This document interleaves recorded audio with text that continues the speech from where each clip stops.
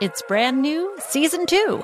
I'm Marissa Thalberg. And I'm Stephen Wolf Bedeta, and we're excited to be back having bigger, bolder, and always real conversations. Straight from the C-suite front lines of marketing, media, and more. We have great friends joining from people you may know, like Wilmer Valderrama and Bobby Burke. And people you'll want to know. So grab a coffee or, hey, even an Aperol Spritz and come join us on America's #1 podcast network, iHeart. Listen to Brand New on the iHeart Radio app, Apple Podcasts, or wherever you get your podcasts. If you want to level up your marketing and business knowledge, look no further than the Marketing School podcast, hosted by Neil Patel and yours truly, Eric Su. It is the #1 marketing podcast on Apple and number 15 on business in the United States. Now, if you want to listen to interesting conversations with operators that have been there, done that, also with other interesting guests, then listen to Marketing School every weekday on the iHeartRadio app, Apple Podcasts, or wherever you get your podcasts. I'm Saleha Mohsin, and I've covered economic policy for years and reported on how it impacts people across the United States. In 2016, I saw how voters were leaning towards Trump and how so many Americans felt misunderstood by Washington. So I started The Big Take DC. We dig into how money, politics, and power shape government and the consequences for voters. With new episodes every Thursday, you can listen to The Big Take DC on the iHeartRadio app, Apple Podcasts, or wherever you get your podcasts. The Big Take from Bloomberg News brings you what's shaping the world's economies with the smartest and best-informed business reporters around the world. We cover the stories behind what's moving money and markets. And help you understand what's happening, what it means, and why it matters. Every afternoon. I'm Sarah Holder. I'm Saleha Mohsin. And I'm David Gura. Listen to The Big Take on the iHeartRadio app, Apple Podcasts, or wherever you get your podcasts. Oh, hi, I'm Rachel Zoe, and my podcast, Climbing in Heels, is back and better than ever. You might know me from the Rachel Zoe Project, or perhaps from my work as a celebrity stylist. And guess what? I'm still just as obsessed with all things fashion, beauty, and business. Climbing in Heels is all about celebrating the stories of extraordinary women, and this season is here to bring you a weekly dose of glamour, inspiration, and fun. Listen to Climbing in Heels every Friday on the iHeartRadio app, Apple Podcasts, or wherever you get your podcasts. Brought to you by Toyota. Let's go places. Welcome to Forward Thinking. Hey there, everyone, and welcome to Forward Thinking, the podcast that looks at the future and says, our house in the middle of the street. I'm Jonathan Strickland. And I'm Lauren Vogelbaum. Our other co-host, Joe McCormick, is out today, so we are going it alone. Yep, but, it's all right because we've done this show without me. We've done an episode, I think, or maybe two without Lauren. Mm-hmm. So really, we all just take turns. And Joe knows that the future is strong in our hands. We're going to keep the future going. We're not going to break the future. Yes, we sadly do not have the mystical axe in the studio, but its presence really has imbued us. Yeah, the mystical axe is really now a metaphor. It's the mystical axe that's inside us all. But Joe is the caretaker of the mystical axe. And, yes. And frankly, we didn't want to dig around his desk and find where he keeps it for fear of discovering something we could not unlearn. But today we're going to learn more about something we've already talked about a couple times on this podcast, 3D printing. And the reason we're talking about it again is because folks keep coming up with really cool applications for this stuff. Now, if you've only ever seen a demo of a 3D printer, or perhaps have managed to work on one in some small capacity, you're probably aware it's what we call additive manufacturing, right? It's this process of adding layer upon layer of very thin material to build a three-dimensional object from the ground up. Now, traditionally, plastics are used in these things, but these days, lots of different materials are being used to create all kinds of different end objects. Yeah, I remember that you and Joe talked about printing things like pizza. Yes. Which may or may not have been a success. Less than a total success, but edible. Something that is relatively nutritious and not completely disgusting. Yeah. Hey, baby steps toward the replicator, my friends. And honestly, if I can cook something that falls into those categories the traditional way, then I'm pretty proud of myself. I count it as a win myself. Yeah, same here. So the cool thing we wanted to talk about today, a couple of different things actually. Well, one was something that we talked about in this week's Forward Thinking video, 3D printed houses. I mean, an entire house. Yeah. And when we're talking about a 3D printer, this thing is enormous. If you were to look at it, you would just think this is some really bizarre construction machinery because it's so big. It measures 10 meters wide, which is 33 feet, by 6.6 meters high, which is 22 feet. So 33 feet wide, 22 feet tall. And this thing can print a house. Out of recycled materials, no less. Yeah. Now, specifically, it was a company in China near Shanghai that was using this as a demonstration. They printed 10 houses in a single day. And these were, relatively small houses. The material looks very much like concrete. Because it basically is concrete. But they were able to take runoff, like the stuff that isn't used in other manufacturing processes, and use that, recycle that into actual construction material. So it cuts down on waste not only by taking this recycled material, but by using this additive, manufacturing process. Because like we've talked about in previous podcasts, if you're talking about subtractive, that means you take something and then you carve away all the stuff you don't want, right? This is traditional sculpture is a subtractive process where you take a block of whatever material is. So let's say it's marble, and then you cut away all the stuff that doesn't look like David, That's the simplistic way of putting it. But 3D printing is additive, where you're only adding the stuff you need and you don't add anything that's superfluous or unnecessary. So you have less waste. It can also be more structurally sound, than having to worry about how the corners join up because they're built joined up. Right. Now, the Chinese version I saw, which by the way, they bought that 3D printer from the United States, but the Chinese version I saw, it looked more like they were printing large segments together and then assembling them. But there's another version that was proposed and built by the University of Southern California that could print an entire house in 24 hours. And it, in fact, is printed. You get the whole house. It's not printed. It's not like you get 4 walls that you then have to put together and then a roof that you have to put on top. It prints the whole thing. Oh, wow. So it's on some kind of rail system or scaffolding? The 3D printer itself is on rails. So imagine 2 arms, each of which are mounted on a rail, that are separated by however wide you want the house to be. So these rails allow the printer head to move up and down the entire length of where that house is going to be and lay down layer by layer everything in this house.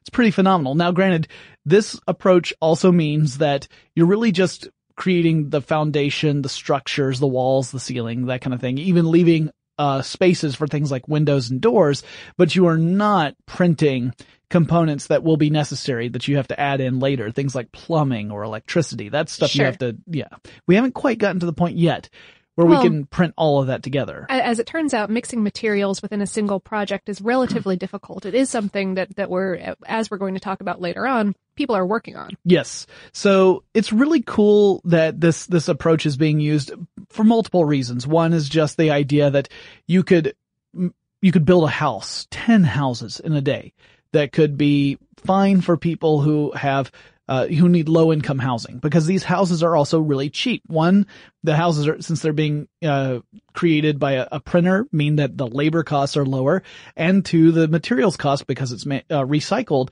are lower. So the approximate price of one of these houses is less than $5,000 for a house. Yeah. So you think, all right, print 10 of those in a day, you've got $50,000 worth of houses, which normally $50,000 wouldn't even buy you much of a large house in most major areas in the United States. Yeah. Mm-hmm. Especially here in Atlanta. If you're living in the city anyway. So it's pretty interesting on those levels. And they also are talking about possibly using something like this to construct the actual levels of a skyscraper. So perhaps one day being able to print floor by floor a skyscraper that then gets assembled. It's a really interesting idea. I don't know how far it's going to go, but the idea of being able to do something like this, use computer-assisted design to build your dream home and then print it out, is pretty cool.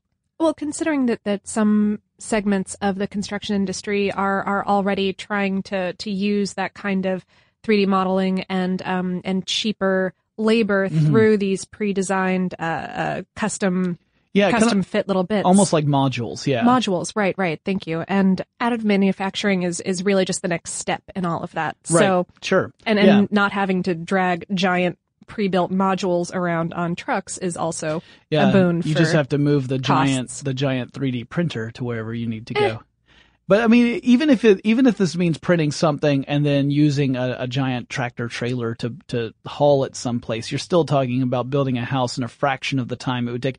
I mean, anyone who has seen a house being built knows that tends to be a pretty long process. Yes. So being able to do it in a day, like even the University of Southern California version, which was a multi-room house with multiple floors, they said they could still do it in 24 hours. So 24 hours, start to finish, you have a house. It may not quite be ready to move into, but all the structures are built. That is amazing. So it's really cool. But that's just one use of 3D printing that we wanted to cover. There's actually a whole bunch, especially in the medical field. Right. I mean, anything that's on a smaller scale is obviously going to be a little bit easier to deal with. And there are so many opportunities for advancements in medicine. Yeah. One of the ones that I wanted to talk about is actually a pretty simple one in the grand scheme of things, because some of the stuff we're going to talk about tends to be, let's use the word invasive. Huh. Yes. In order to take advantage of it, we're talking about things some kind of surgery. Yeah. In this case, this is just replacing the good old broken arm or broken leg cast. Like, I don't know. I have never had to wear one.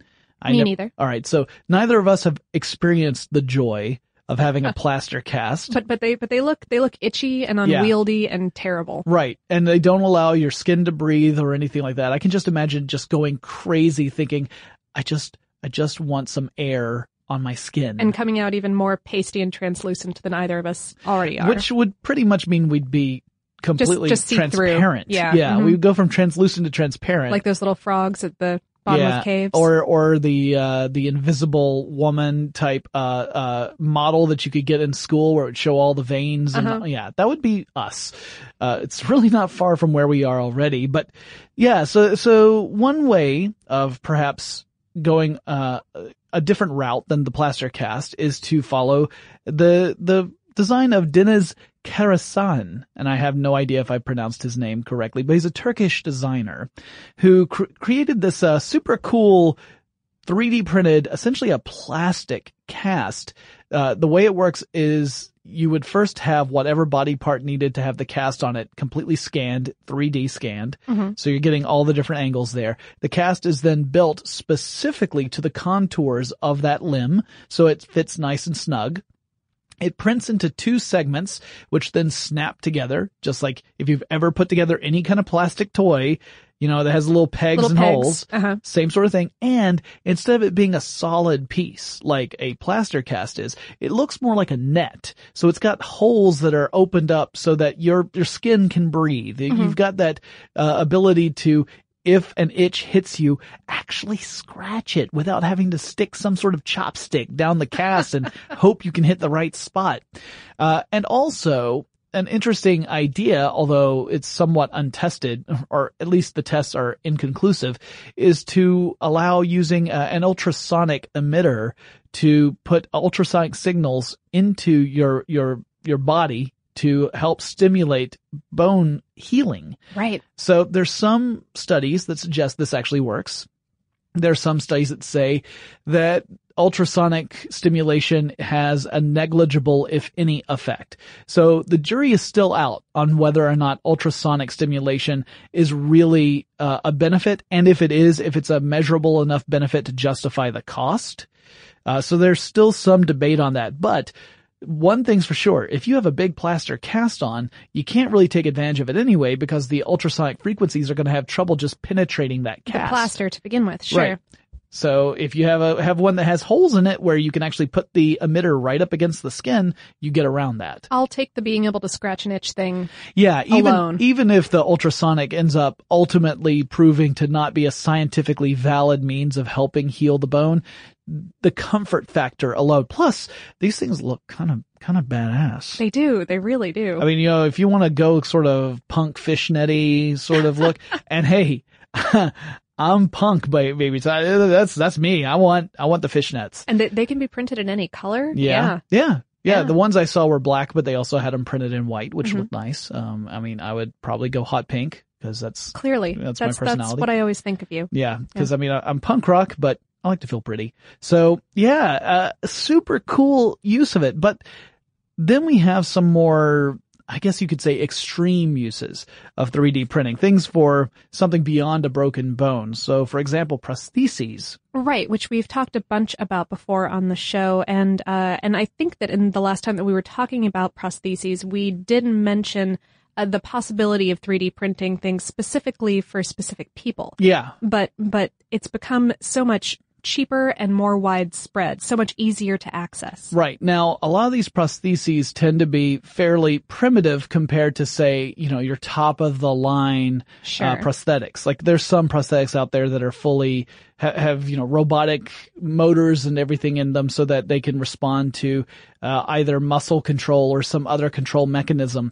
These that we're talking about here are less sophisticated, but they can still make a dramatic impact on the life of someone who has lost a limb or perhaps was born without, say, fingers. We're going to talk a little bit about a person like that. So this is really cool stuff. I love the idea of democratizing a technology. Right. And getting it into a lot more fields where people would not necessarily have the means. Maybe they don't have the money or they don't have the accessibility of getting one of these incredible prosthetics. Of seeing a doctor, paying for that kind of thing. Exactly. Right. Project Daniel is a really good example of that. Yeah, this came from Not Impossible Labs. So Mike of Not Impossible Labs, he's actually done quite a few videos, including a TED Talk about some of the work he's done with this group, flew down to Sudan to print a prosthetic arm for a young man named Daniel who had lost both his arms in a bomb blast. I mean, obviously, the Sudan is is a region that has just been plagued by war, very violent conflicts for years and years, and there are countless victims of this. Lots of people who have lost one or more limbs. So he went down and worked with the people of this little town in the Sudan and brought along a 3D printer, brought along spools of the material that the 3D printer uses, and began to work on building a 3D printed arm for Daniel. But not just and that alone is wonderful, of course, but also to teach the community how to use these tools so that they can continue using it after he and the other project leaders had gone back home. Yeah, and that's exactly what has happened. There's a follow-up that talks about how they have printed, I think, an arm a day. They've printed limbs to help people. It gives them a new range of motion, gives them freedom. For example, with Daniel, they talked about how this allowed him to feed himself for the first time in 2 years. So that is something we all, most of us, I won't say we all, most of us take for granted. We take this stuff for granted. So to think of someone regaining that kind of agency in their own lives it's really moving. And so we're seeing that being used in places like the Sudan and other places that have very little access to top of the line kind of prosthetics. That gets a lot of attention in the robotics field over in other countries like in the United States. But this is something that could dramatically change a lot of people's lives. Another example. Another really heartwarming story. Yeah, there's a Kansas teenager named Mason Wild who used a 3D printer to make a prosthetic hand for a neighbor of his. So one of his neighbors is this 9-year-old girl. Yeah, no fingers on one hand. And so Mason Wild printed up, he designed and worked and, he had already built a computer from scratch, when he was a little bit younger. So this teenager goes and designs and builds a 3D printed hand. And the girl absolutely adores it. Mm-hmm. And it can do things like it can grip, pick things up. She's able to have a lot more mobility. She was born without these fingers, so it wasn't due to an injury, but now she has a working hand and she loves it. The neat thing about this 3D printing approach is also that as a person grows, you can print new prostheses. Mm-hmm. Yeah. And you again, combining the 3D scanning with the 3D printing makes this much easier. Obviously, if you don't have the 3D scanner, it's a lot more trial and error. But a little bit more crude, but either way, I mean, the idea that a high schooler went and did this for his elementary school neighbor is just so cute and indicative of the way that the industry can go. Right. This is very clearly something that is at a core of a large part of the 3D printer community.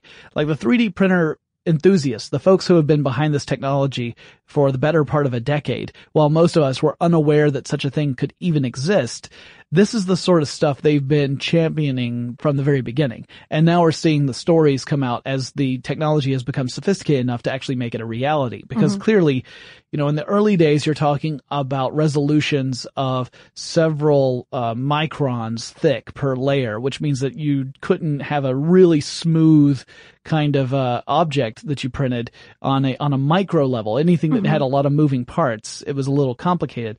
And now we're getting to these sophisticated printers that can print on either a micron thick or even thinner. And that just means that you're able to make much more complex materials by combining all the little things that you've printed out. Sophistication and also inexpensiveness in this case, giving that teenager access to a 3D printer that he can work with. He apparently went to a library and used the library's 3D printer. So, I mean, you think about that. He was able to print a hand using a public institution's 3D printer.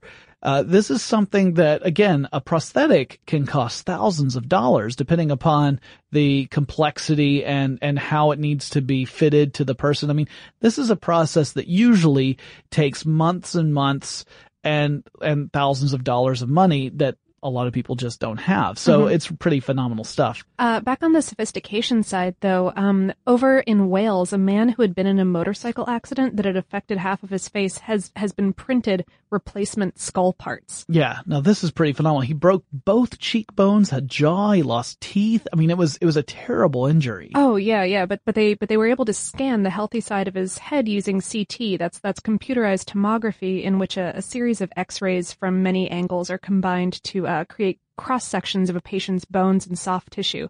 They used that to create and print a 3D model of what they wanted to do, including like custom fit surgical guides, and then printed titanium implants specified for this dude's face. Which is phenomenal. Yeah, it means that they were able to make his face much more symmetrical than any other means, and that he would end up looking more like his old self. Because, I mean, this is incredible surgery. I mean, you're talking about replacing a significant portion of his skull. Yeah, the doctors also said that, that specificity allowed them to take a lot of the kind of dangerous guesswork out of the surgical work that they were doing. Sure, because I mean, if you end up miscalculating and then you're in the process of implanting that and you realize this isn't going to work, then that means you already have to have another surgery down the line. If you're in the middle of an 8-hour surgery and you're like, oops, this is a millimeter off. Yeah, that's terrible. So yeah, this is a pretty phenomenal use. And then the next one makes my mind boggle. It's hard for me to even imagine this idea. So Lauren, why don't you tell me about the equivalent of a 3D printed pacemaker? Okay, this one is a lot more experimental. So researchers have printed a custom fit electronic membrane that can wrap over a heart and provide the same monitoring and emergency stimulation that pacemakers can today. Now, Jonathan and I did a whole episode about pacemakers over on our other show, Tech Stuff, and I meant to go grab the date and episode title, but I did not. So we'll throw that in with the when we publish this podcast. I'll make sure to tweet out and everything a link to that so you guys can listen to that one too. So yeah, so watch for that on social, guys. But so. I mean, basically what a pacemaker does is if, your heart runs on electrical signals, and if something goes wrong, a sensor can tell and give it a little bit of a burst. Yeah, it's like a little defibrillator almost. To re-regulate it, to get it pumping back in normal beat. So what these researchers did, they scanned a heart, and we're talking about a rabbit heart that was ex vivo, so outside the body and in laboratory conditions. And then they printed this kind of polymer glove that can be integrated with silicon and electronic sensors, all structured in a way that lets them stretch without breaking. This allows the sensors in the device to be in this constant, easy contact with the heart. You don't have to like staple it onto the heart or whatever you use when you're trying to attach things to the heart. Sure. Probably not staples, I imagine. Which could allow the device to hypothetically be a lot more useful and less traumatic to a body than the comparable technology that's in use today. It is pretty amazing. Thinking of it as a heart glove that monitors the heart's activity, can respond if the activity is not healthy. It's custom fit for you. It's so I mean, I don't have words for how incredible this is. I mean, the idea, it's so science fiction-y that I have a hard time wrapping my mind around it. The idea of scanning an organ inside my body and then printing this thing that would wrap around it and keep it healthier longer is amazing. I mean, the idea of a pacemaker alone makes me kind of sit there and marvel it's pretty at incredible. Science. But yeah. this is, if this works out, because obviously this is in that experimental stage, and perhaps we'll never see this in this particular implementation, but the work that's being done will surely inform us in other ways that we can't anticipate. So even if this does not ultimately work out to be the future of pacemaker technology, it's really exciting work. Yeah. Any one element of it, from the stretchable electronics to just the idea of a custom made glove that fits on your heart. Now for the fashion conscious, I can see where the desire is, but that's not what we're talking about here, obviously. And obviously it's not just for any normal human person walking around. This would be for patients who already have some kind of trouble or are expected to have some kind of trouble. Now, it's also interesting to me, this idea of printing something that has electronics worked into it, because anyone who's worked with printers, 3D printers, especially the more primitive ones, they're mostly used to printing like a little figurine made out of this plastic stuff, and not necessarily something that has electronic parts. But we've actually found evidence of stuff, people who are printing electronics, like they're printing all the different components of an electronic device and then putting it together. And even more than that, people have started creating single additive products that have some of those electronics built right in. There's a speaker that has come out of Cornell Labs, that using two different printers working on a single product at different stages, researchers have created a working consumer level speaker, the casing seamlessly integrated with the conductive coils made of silver ink and magnets made of a viscous curable blend of strontium ferrite. And so you hook this thing up with wires to an electronic device and you've got sound. Back in 2009, the same lab used a 3D printer to create a working replica of the telegraph receiver and recorder that Samuel Morse and Alfred Vail used to send the very first Morse code message in 1844. What was the message the same as the first actual Morse code message? What hath God wrought? Yeah. The classics never die. This is really interesting. I actually watched the video of the speaker, not the telegraph, but the speaker being built.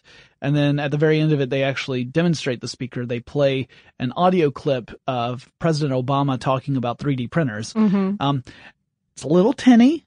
It's not the best speaker. Not the best quality, but the proof of concept. Again, this idea of being able to print an entire electronic device. They made electromagnetic components from a 3D printer. Yeah. That's crazy. That's the really cool stuff. And this is also where we get into the discussion about, this is a really cool proof of concept. It also illustrates how tricky this is because, I'm pretty sure the speaker approach used two different 3D printers. Oh, that's correct. Yeah. I mean, they used a single object and transferred it from one printer to the other. Right. It's not that, but it was in order for them to be able to print in these different materials. And that's partially because these materials have, extremely different melting points and different, recoagulation points. They're different. They have different conductivity. Some are conductive, some are not conductive. Mm-hmm. There are a lot of different, features that these various materials have that are not necessarily compatible with one another, and you don't want to contaminate one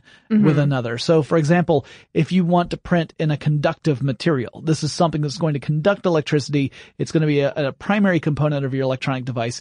You do not want that to get contaminated with non-conductive material. You don't want plastic mixed in with that. It's going to inhibit any kind of electricity flow. So, using the exact same device to print all the stuff on, you have to make sure you're really good about designing it so that you're not going to have any sort of waste material left over at the end of the plastic printing section before you move on to, say, the silver printing section. And vice versa. You wouldn't want any silver still kicking around in there when you start printing the plastics that are supposed to be insulating whatever you're doing. Right, exactly. So these are things that people are working on. We have top scientists working on this. Top people. Yeah, they're the very top. I want to say top men every single time. But it's not right. No, it's so not wrong. right. It's not right. I mean, it's the right quote. It is. But it's not okay. So yeah. So that's really cool. I mean, how do you do this without having that sort of corruption involved in the actual printer? This is how, these are the problems that people are working on now to make these things even more precise and useful. And people are working on them. There was a Kickstarter-funded project that lets you print circuits in the form of layers of silver nanoparticles onto basically whatever you want. Be that plastics or ceramics or glass or wood or fabric or paper. Right. You could actually design a circuit, a working circuit to do whatever it is you want it to do and then print it on one of these materials. The implications are endless. I mean, you could do anything with this. Circuits are very basic components of electronics. And once you understand how they work, then you're really only limited by how small can you make the circuit, right? Because that's one thing that with a microprocessor, obviously we're talking about stuff on the nanoscale, which is something that 3D printers can't do yet. They can't get down to that scale. So it's not like you're going to print the next amazing microprocessor that's going to power the next supercomputer, but you could print some awesome circuits that let you do some really creative things and redefine what we think of when we say the word electronics. And you could print your own circuits at home. I mean, that's the really interesting part of this, is that someone who is getting started in electronics and, understands a little bit about how to make a printed circuit board, or even doesn't understand that much about it, could take this equipment and use it to start playing in that arena. Yeah, to me, it really excites me in the realm of cosplay. Being able to print circuits onto costume pieces. Working circuits. Yeah. Yeah. You don't have to think about all the wires you don't have to worry about anymore. Like, I'm thinking Daft Punk style helmets where when you put the helmet on, you aren't immediately bathed with wires all over your face. My mind is blown. My entire brain is stuttering right now. Yeah. Okay. Even cooler than this, and this is pretty cool. There are some people who are working on integrated circuits from 3D printers. A team out of Stanford designed a 3D printer attachment that can let you integrate circuitry into a piece as you print it. It's like a second printer head. They're calling it the Rabbit Proto. And it's for RepRap machines, which are already designed to work with really strong, high-temperature polymers like acrylonitrile butadiene styrene, or ABS, which is the stuff, for example, that most of the components of that 3D printed gun that made headlines a while back was made of. Also, like Lego bricks. Yeah, Lego bricks, that's ABS material, as I learned on Current Geek when they quizzed me about it. That's like a primary component in a lot of different stuff. And the idea of an integrated circuit where you're printing the circuit inside the object itself, so it's all incorporated together, is incredible. In an early demo, they printed out these puzzle pieces that had circuits running through them, so that when you put the puzzle together, it would completes the circuit. Yeah. So let's say you have a battery on one side and a light on the other, and when you finish putting the puzzle together, the light bulb lights up because you've completed the circuit. That's really cool. This is even cooler for cosplay than the other one. So the other one, you would print a circuit on top of something, which, granted, you could, if you damage the circuit, then you would break it possibly. So this way you could have it incorporated in the costume piece itself. I'm thinking, Tron costumes. I'm thinking, Halo. Oh man. Oh, yeah. So many choices. Other than costuming, it could probably have many useful applications for industry. Sure. Sure. There are practical applications. obviously, but those aren't important to me. And to be fair, I don't really see what is more practical than a Master Chief suit. Yeah, no. So joke. Spartan armor is where it's at. But so this is an open source project, and the students are looking to create a startup once they graduate this year. This is all designed by students. I don't think that I mentioned at the top of this paragraph. This is students at Stanford, like grad students. That's incredible too. So they're already accepting pre-orders for the Rabbit Proto, ranging from a single syringe for like $350 to a replace one of your own printer heads piece for $450 to a fully integrated printer for only $2,500. Only $2,500. Now I know that. And that's a big chunk of change for me. That's like more than my lunch. But still, when you're talking about 3D printers, it was not that long ago that $2,500 was outside the realm of any 3D printer, let alone one that could print an integrated circuit. So it really just shows how far along this technology has come. Also, when you think about it, and I made some jokes about cosplay and everything, though I am legitimately excited by that. It's actually true. Mm-hmm. No, but one of the things that this could potentially lead to is the idea that's been around ever since people have started talking about 3D printers, which is to use a 3D printer to print another 3D printer. Mm-hmm. So that once you have something that is capable of printing in all the materials you need for a basic 3D printer, that's it. And the RepRap is almost there. It's able to print most of itself already. And so once we get to the point where we're able to do the whole thing, really all you need is for a group of friends to get together and say, all right, we're going to pool our money. We're going to buy one of these. Mm-hmm. We're going to buy the raw materials we need. Then we print them out for everybody. And now we all have one. So for the price of one printer, we're able to buy unlimited number of printers. Eternal printers, infinity printers. Yeah. It's just that you then have to make sure you still have some money because you're going to have to buy the raw materials. But other than that, you're good. So that's pretty cool. Okay. So all of this has been, even if experimental, definitely within the realm of reality that is happening today. Yay. Let's talk about the weird stuff. Okay. You sent me a link to a regenerative running shoe, so I thought I would look this thing up.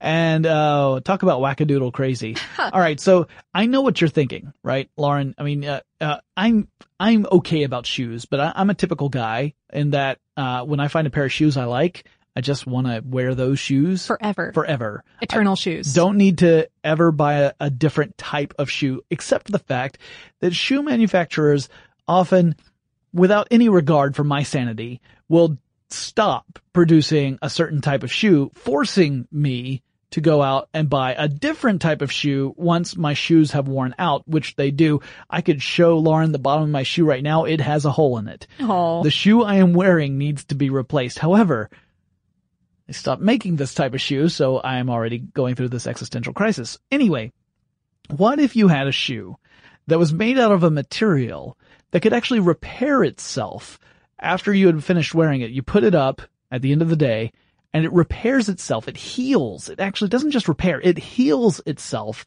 so that you can then wear it again the next day and just wear it until you get tired of these shoes. And not only that, it's 3D printed, perfectly molded to your foot. So it's a perfect fit.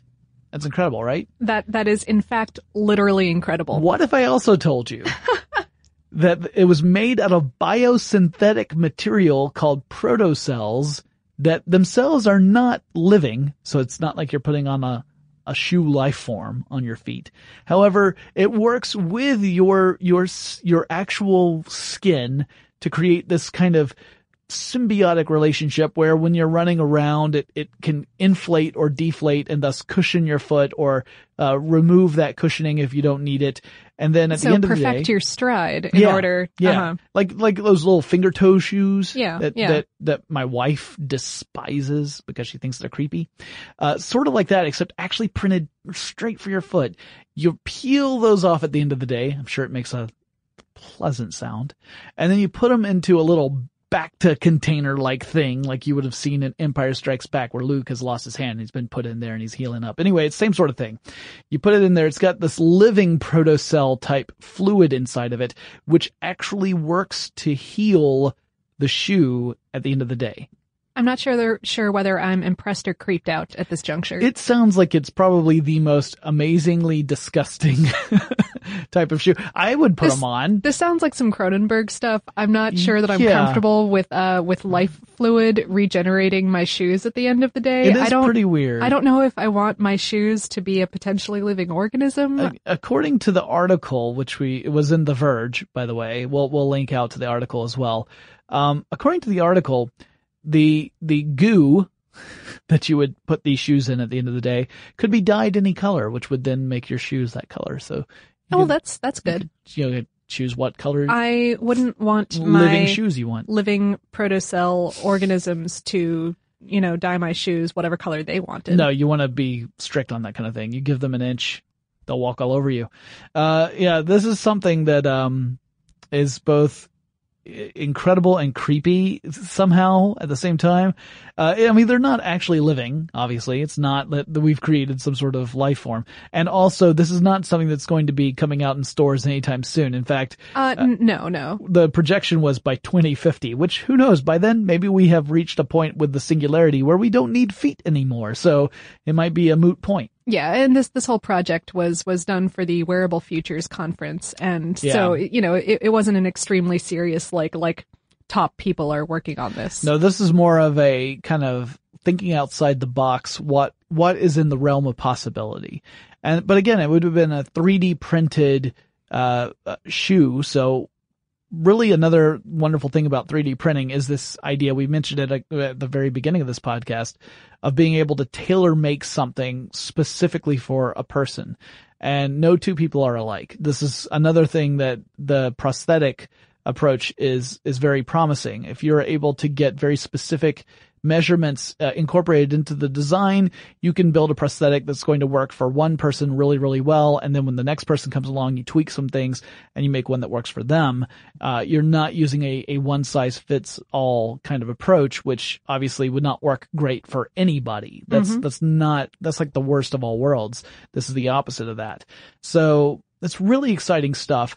And again, we're just scratching the surface with the sort of things that 3D printing is going to be able to do. I mean, we still have people who are genuinely concerned that 3D printing is going to really disrupt a lot of businesses like furniture stores, where you're able to print the equivalent of something that you would find at, say, IKEA. Whatever fancy chair you like. Yeah.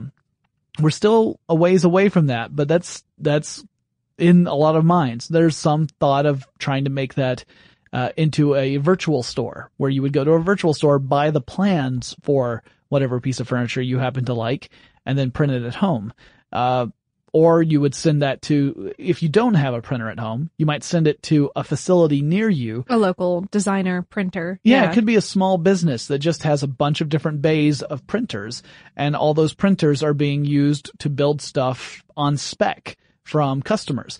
Like, that's a perfectly workable business model that is probably just a few years away. And even if for some reason all of this is just a fad, the idea of 3D printers in all of our homes making all of our stuff is never going to happen. These kind of medical capacities and skull replacement parts and bone replacements or grafting new bone onto your existing bone with a 3D printing bone pen, that kind of stuff is absolutely going to change our world. It's already changing lives right now. It's just going to continue to do so. So that is incredible stuff. Well, if you have any questions about what we just talked about, or maybe you've got a suggestion for a topic we should tackle in another episode of Forward Thinking, let us know. Send us a message. Our email address is fwthinking@discovery.com. And then you can let us know on Twitter or Facebook or Google+. Our handle at all three is FWThinking, and we will talk to you again really soon. For more on this topic and the future of technology, visit forwardthinking.com.